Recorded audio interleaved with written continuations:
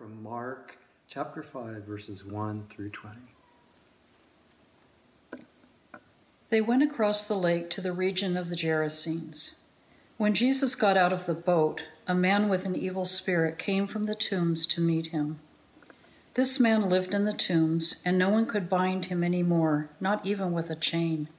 For he had often been chained hand and foot, but he tore the chains apart and broke the irons on his feet. No one was strong enough to subdue him. Night and day among the tombs and in the hills he would cry out and cut himself with stones. When he saw Jesus from a distance, he ran and fell on his knees in front of him. He shouted at the top of his voice, "What do you want with me, Jesus, Son of the Most High God? Swear to God that you won't torture me." For Jesus had said to him, "Come out of this man, you evil spirit." Then Jesus asked him, "What is your name?" "My name is Legion," he replied, "for we are many." And he begged Jesus again and again not to send them out to that area.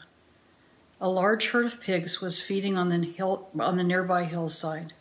The demons begged Jesus, "Send us among the pigs, allow us to go into them."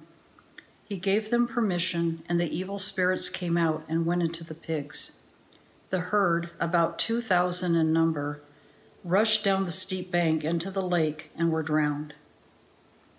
Those tending the pigs ran off and reported this in the town and countryside, and the people went out to see what had happened. When they came to Jesus, they saw the man who had been possessed by the legion of demons sitting there dressed and in his right mind, and they were afraid. Those who had seen it told the people what had happened to the demon-possessed man and told about the pigs as well. Then the people began to plead with Jesus to leave their region. As Jesus was getting into the boat, the man who had been demon-possessed begged to go with him. Jesus did not let him, but he said, "Go home to your family and tell them how much the Lord has done for you and how he has had mercy on you." So the man went away and began to tell in the Decapolis how much Jesus had done for him, and all the people were amazed. This is the word of the Lord. Good morning. So that's a weird story, right? That's a pretty intense story. If you are visiting this morning for the first time, or maybe you're checking us out online for the first time, I just want to say, sorry. That's a weird week to come in on the first week that you're here. This is such a fascinating story that we see throughout the Gospels multiple times, and it's like super dark and creepy, and honestly, I considered saving it for Halloween, which is on a Sunday this year. You see, one of the stranger aspects of Jesus' ministry that is front and center on nearly every page of each of the four Gospels is that Jesus was constantly dealing with spiritual powers that resisted him and resisted this kingdom that he had come proclaiming. It's like everywhere in the Gospels, demons, powers, spirits, authorities. Satan is referenced a bunch of times. And yet here we are reading the Bible in America in the 21st century, and we're reading these stories of an ancient first century pre-modern rabbi that battles demons. And if we're honest with ourselves, I think that many of us struggle to believe in some of this stuff. Like, this is a story better suited to a B horror movie starring Nicolas Cage or something like that. A few weeks ago, during one of the insane heat waves that we were facing during the summertime, my friend Justin and I bought a few cases of Gatorade and went down to Tent City, which is the homeless camp that is down near the railroad tracks. And we were just going to hand out Gatorades to people knowing that it was going to be really hot. And so I used to live downtown, and I've actually made quite a few relationships with a number of the people who live down there. And so we were just catching up with some of them here and there, handing out Gatorades. And as we were walking along with our wagon, handing them out, there was a man who was probably about 10, 15 yards away from us, and he was actually quite a big, strong guy, and he's looking directly at Justin and I, and he says, "I'm going to stab you!"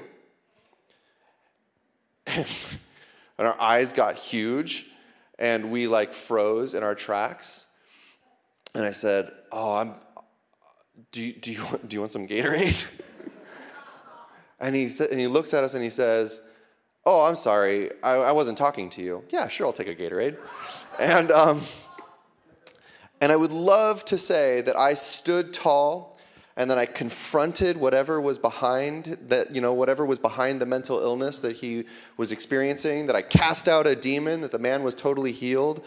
But the truth is that I was freaked out by this man's mental illness and wanted desperately to get away as fast as I could. This fall, we are spending our time sort of walking through stories from the life of Jesus on how he demonstrated what it looks like to love his neighbor as himself, and how, as his people, we can follow him in loving the people that are in our community. And so here in Mark chapter 5, we see Jesus doing that.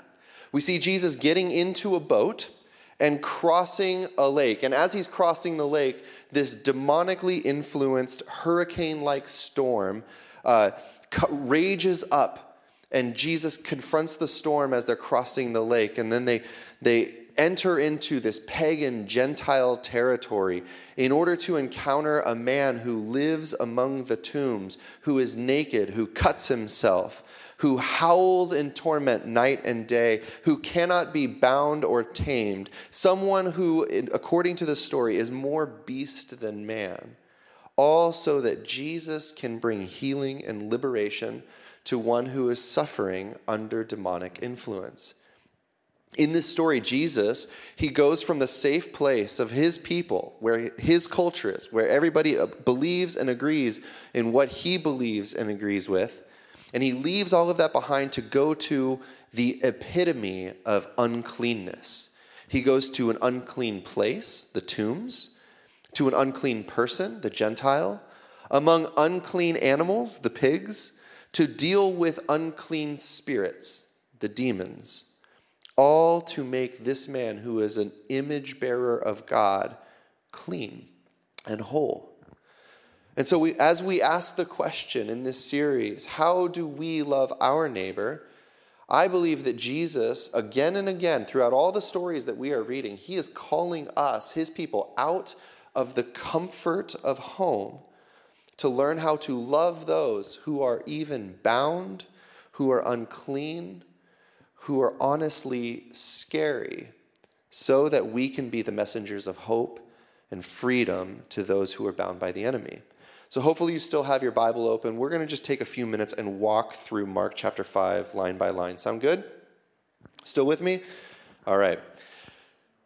Verse 1, they went across the lake to the region of the Gerasenes. Now, this story is taking place in a region that is called the Decapolis, which means the 10 cities, and it's on the southeast side of the Sea of Galilee. And this is pagan territory that is under the governmental and the cultural control of Rome. So while we've looked at stories earlier in this series of Jesus going to a place called Samaria, where it's like these are the sworn enemies of the Israelites, the fact is that the Samaritans had a lot in common with the Jewish people. They had a very similar culture, a very similar religion, similar language, everything.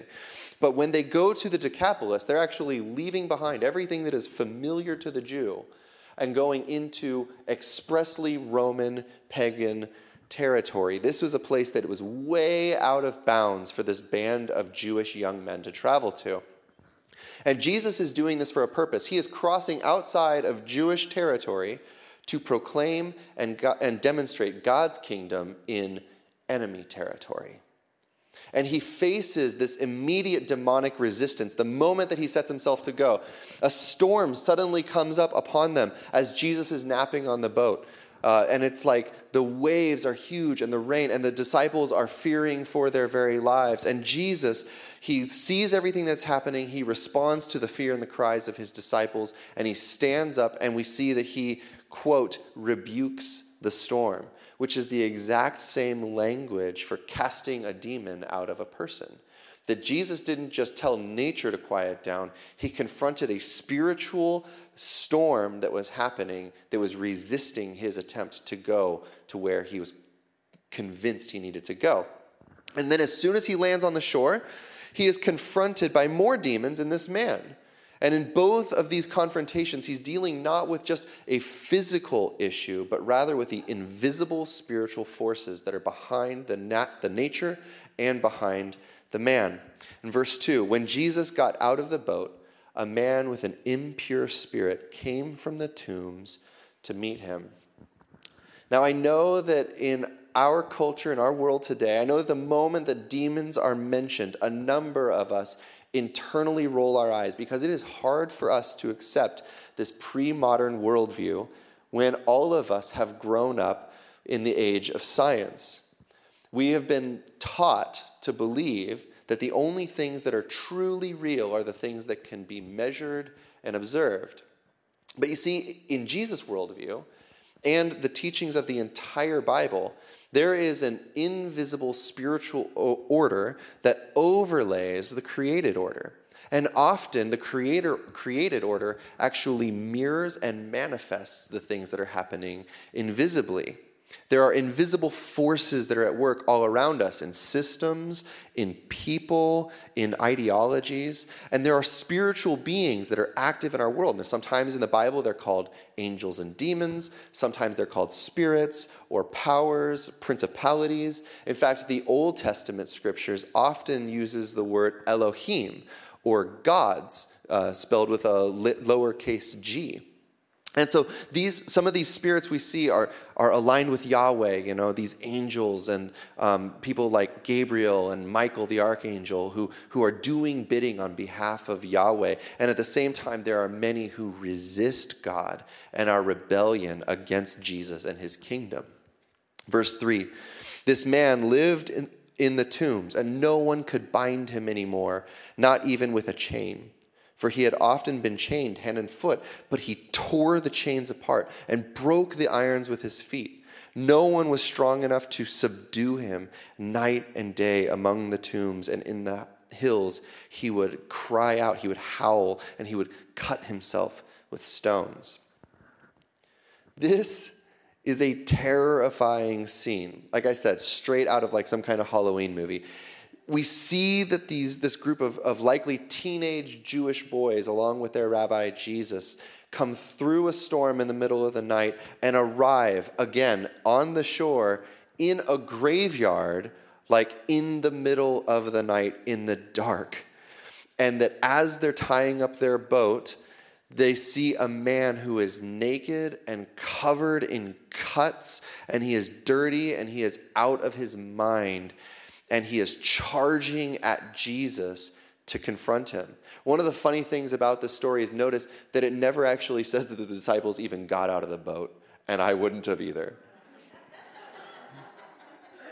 We see that this man has been suffering for some time. The people of the nearby towns and villages have attempted to bind him, likely for their safety and for maybe even his own good. And they've even tried binding him with chains. But this man is given supernatural strength from the demonic so that he could break them off. The word that's used here for subdue, where it says that the people of the town tried to subdue him, is the Greek word demazo, and it literally means to attempt to tame. That this wasn't a man to subdue, he is a beast that cannot be tamed.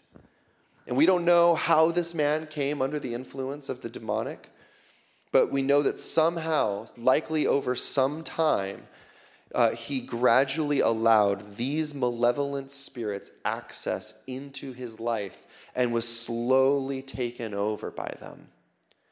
And what we see in the scriptures is that the function of demons is to distort and destroy the image of God in human beings. This man increasingly lost his humanity. He's pushed deeper and deeper into darkness, literally beginning to dwell among the tombs. He's given supernatural strength so that no one can bind him, yet we see that he is in fact bound and enslaved by the spirits that are in him. He is cutting himself as a form of relief from the interior torment. And throughout history, we see that these are consistent signs of demonization, isolation, supernatural strength, loss of free will and bondage, an obsession with death and darkness, mental illness and voices, nakedness and self-harm. Many of the things that we see in this demonized man in Mark chapter 5 are things that we see in human beings across all cultures, even today in the 21st century. Verse 6, when he saw Jesus from a distance, he ran and fell on his knees in front of him, and he shouted at the top of his voice, "What do you want with me, Jesus, Son of the Most High God? In God's name, don't torture me." For Jesus had said to him, "Come out of this man, you impure spirit." So these impure spirits who are in this man, their response to seeing Jesus, their response to God incarnate, their response to a man overflowing with the Holy Spirit is to run up to him and to fall on their knees and shout, "What do you want with me, Jesus?" Which could actually be better understood or better translated as, "Why are you here?" Or "Why are you bothering me?" Or even, "What is your problem?"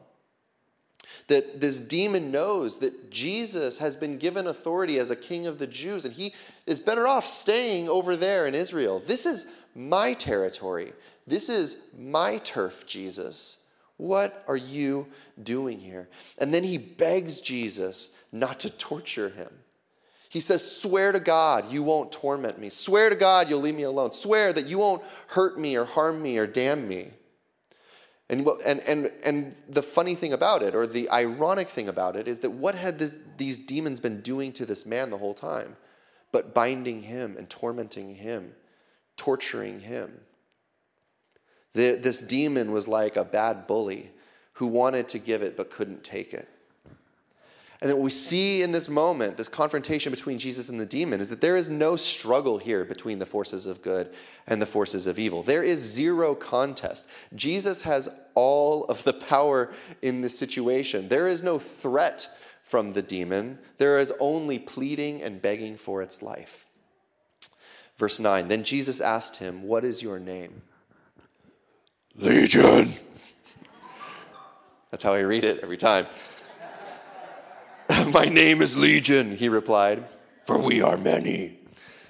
And he begged Jesus again and again not to send them out of the area. I was when you're preparing a message about spiritual warfare and demons, one of the things you have to be prepared for is that stuff might happen in your life. It might end up being kind of one of those frustrating, difficult weeks. Maybe demons are after you or something. I don't know. And yesterday was easily one of the worst days that we ever have had with our children. They were out of control. It was very insane. And I was losing my temper, I confess. And at the end, towards dinner time, I finally look at one of my boys and I say, "I don't understand what is happening." And I swear to you, I had this moment where I'm like, I bet there is a 50-50 chance that I'm about to hear him say, "I'm Legion." Legion is such an intense name. A legion was a Roman military term that spoke of having 5,000 to 6,000 soldiers. So this man was hosting a ton of demons all at once. Many scholars believe that basically there was this demonic sort of group or nest or whatever you want to call it that had some dominion over that particular area and region, and that they had sort of found him as this collective host from which they could inflict harm on the rest of the people in the area. What we see is that demons, they actually have a home base.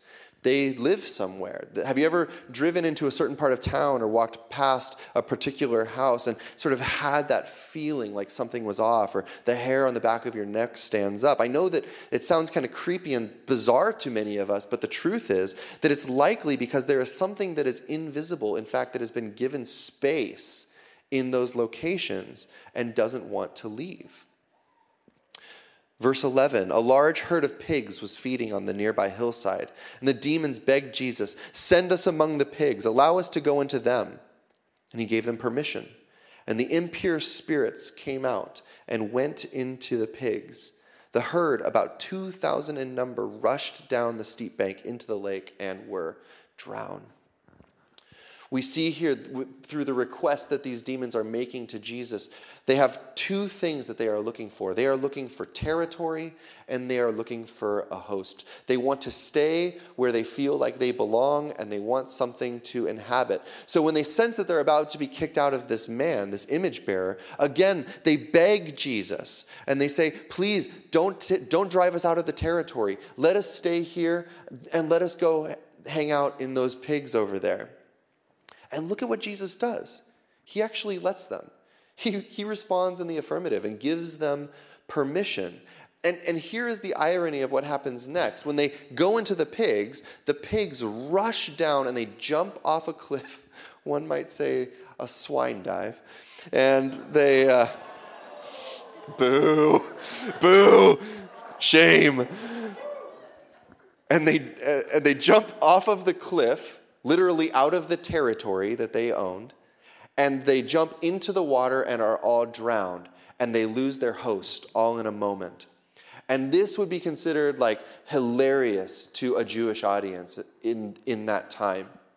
Because these demons who are fearful and terrified of Jesus, they're looking for some kind of relief. And who is it that ultimately kills these demons? The pigs. The pigs do. This Jewish reader would have found this to be like a comic book level victory and irony. It's meant to get a laugh. Verse 14, those tending the pigs ran off and reported this in the town and countryside, and the people went out to see what had happened. When they came to Jesus, they saw the man who had been possessed by the legion of demons sitting there, dressed and in his right mind, and they were afraid.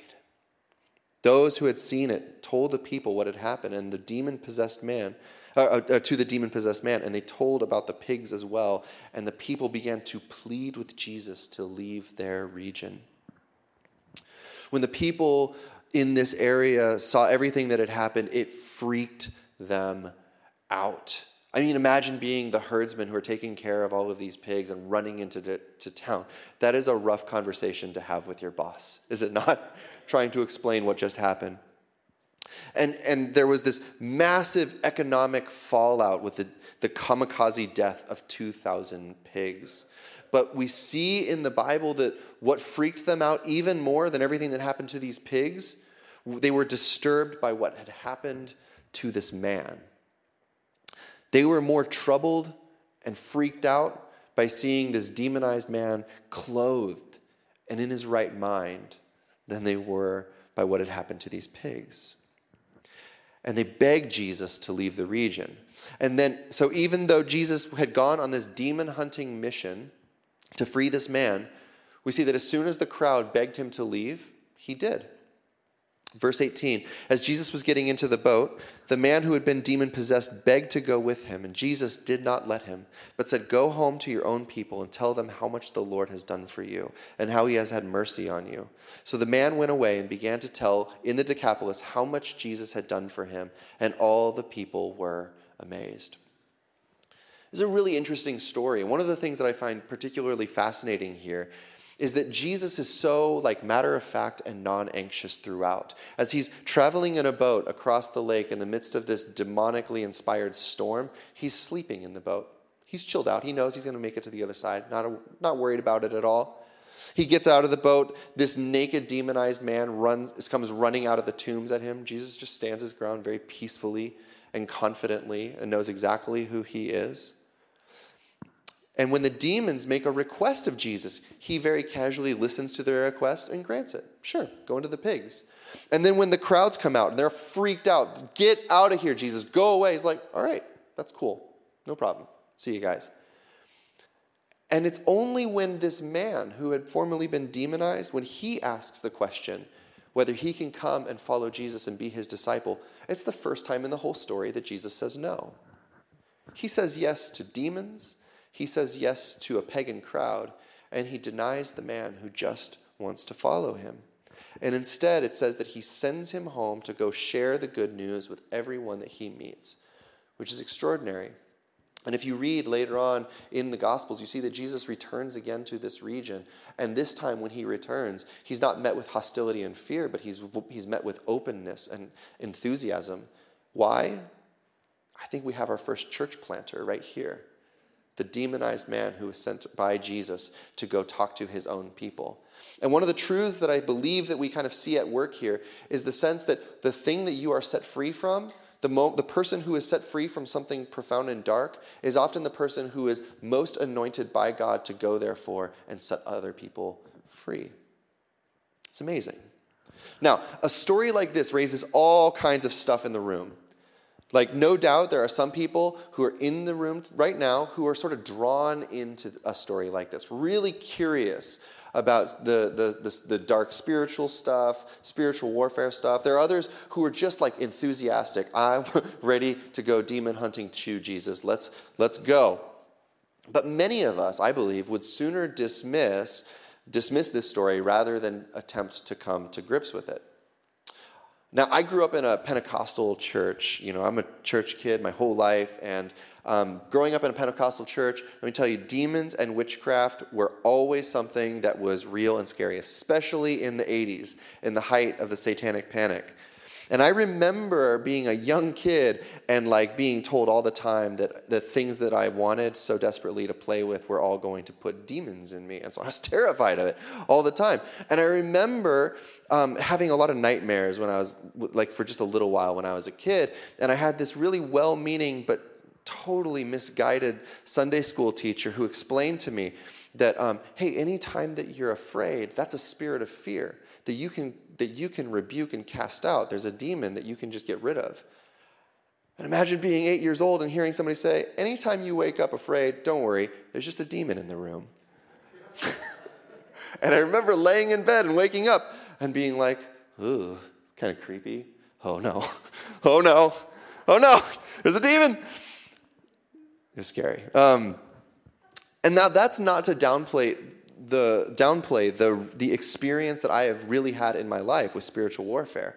I have been involved in very real demonic encounters. I have had confrontations with the demonic in many different ways. I've done the slow, quiet deliverance prayer with somebody that was very calm and methodical. I've confronted somebody who is manifesting something on the streets, something very lewd and crude and disgusting. I've prayed through buildings that were inhabited by spirits. I've seen very unsettling, literal, physical manifestations of things falling off walls and being thrown and doors slamming and everything as we are confronting the demonic. I've seen it. Some people tend, I think, to over-spiritualize everything, stating that every flat tire and every cold that they get is a personal attack from Satan himself. And that's misguided. But many more of us tend to under-spiritualize our world. And therefore, often we gloss over the very real demonic influences that affect us in our lives, never getting to the root. Now, I don't have time this morning, unfortunately, to really get into it, and I don't even honestly have enough personal expertise to fully and adequately teach through spiritual warfare. But with the time that I have left, I do think that it's important for us to just grapple a little bit with some of the things that, if we are honest, we do not talk about enough in church. Does anybody feel like we don't talk about this enough in church? A few of us? Okay. What happened to the man that was in this story was that he was under the influence or even the control of demons. Real demons. Not a mental disorder or a chemical imbalance. Demons. And that's not to dismiss the very real, the reality of mental health issues in our world today. You see, the Bible does actually distinguish between mental health and the demonic. And there are times in the book of Matthew where we see that Jesus actually confronts brain disorders and emotional disorders in people and treats them and just heals them like they are physical problems. But then, of course, we see tons of spaces where people's physical maladies, their pains in their body, their ongoing torment in their mind, come directly from the demonic instead. And Jesus had a way of being able to determine which was which. Satan and demons are at work in our world, and they are at work to oppose God and the will of God. The name Satan means literally sworn enemy or adversary. And the name the devil means literally the slanderer. Satan exists in opposition to everything that is in God's created order and works against God's will. That's just what Satan does. And Satan hates human flourishing in the will of God. He resists and opposes the teaching of the gospel and the opening of the word of God. He seeks to distort and destroy the image of God in human beings. In John 10:10, we read that the thief, meaning the devil, comes only to steal and kill and destroy. I, Jesus says, have come that they may have life and have it to the full. We see in the Bible that Satan and demons are the antithesis to what the triune God is up to. Where Jesus comes to bring life and righteousness and peace and wholeness and healing, Satan comes to accuse and kill and rob of your destiny and even ultimately to destroy. And the means by which the demonic destroys is very, very subtle. It happens through deception.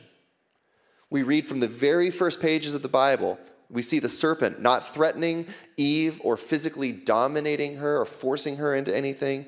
No, he simply comes as a deceiver. How does Satan destroy people? He lies to us. He manipulates us. He sows seeds of doubt or fear or identity crisis into us. And sometimes this happens through trauma. Sometimes it happens through media. Sometimes it happens through self-talk and a million other ways. And as we give room to his voice in our lives, we fall more and more under his control to our own destruction. So while the panic while the panic when I was a kid in the church was all about Dungeons and Dragons and Ouija boards, not that we endorse those things at all, I believe that as the church, we should be way more concerned about the things that reach to way deeper places like our identity.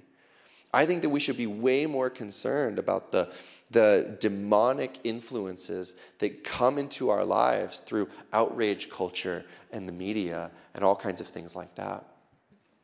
Demonic influence often looks like basically deformation. It's the slow work of gradually following something to our own destruction until after a while we find ourselves totally bound by things like addiction and eating disorders and uncontrollable sexual desire and rage and outrage and 100 other disorders. And this is why the Apostle Paul clearly commands and warns the church, do not give the enemy even a foothold in your life. And we open ourselves to demonic influences when we participate in these kind of things that addict and deform us. And so we can open ourselves up to the demonic in lots of ways. Things like witchcraft and stuff like that, or drugs and drunkenness or pornography. And those are obvious. But the Bible goes even further and warns that we open the door to Satan's influence in our life through things like slander and gossip, anger and rage, violence, lust, and idolatry. What we see in the scriptures is that wherever sin is given space to operate in our lives, the demonic will try to ride in on its coattails. I believe that there is something spiritual behind much of what plagues us today. Forgive me for being a little bit of a weird charismatic. I really do believe that there's a lot more demonic stuff in our world than most of us are comfortable admitting. We see demonic forces, what the Bible calls principalities and powers, behind nations and systems. And I believe that Satan and demons lie behind much of the oppressive governments and systems that exist in our world today. Things like the government of North Korea or communist China or even the Taliban. I think that there is something spiritual that exists behind those systems. In fact, we see in the Bible that there is something spiritual behind every global power, including our own country, and we are often completely oblivious to it. I believe that satanic power lies behind many evil ideologies that are rampant in our world today. There is something demonic that exists behind child slavery or suicide bombers or the genocide of people like the Uyghurs in China. I believe that the violence that we've seen in Portland and the riots that have happened over the last year, that they're not all demonized people, but I think that there is something demonic that is sort of at work underneath that. And certainly it was obvious to see something demonic and horrific that was at work underneath what happened on January 6th at the Capitol. There is something spiritual behind the addictive and manipulative nature of much of the media that we are consuming today. Whether it's the outrage machine of cable news and Facebook that is deforming God's people and turning us into a space of devouring one another rather than blessing and encouraging each other, or whether it's just simply something demonic behind the over-sexualized, fast-paced images that we see on TikTok that are forming the youth, this upcoming Generation Z. Sorry, I've become an old man. Get off my lawn.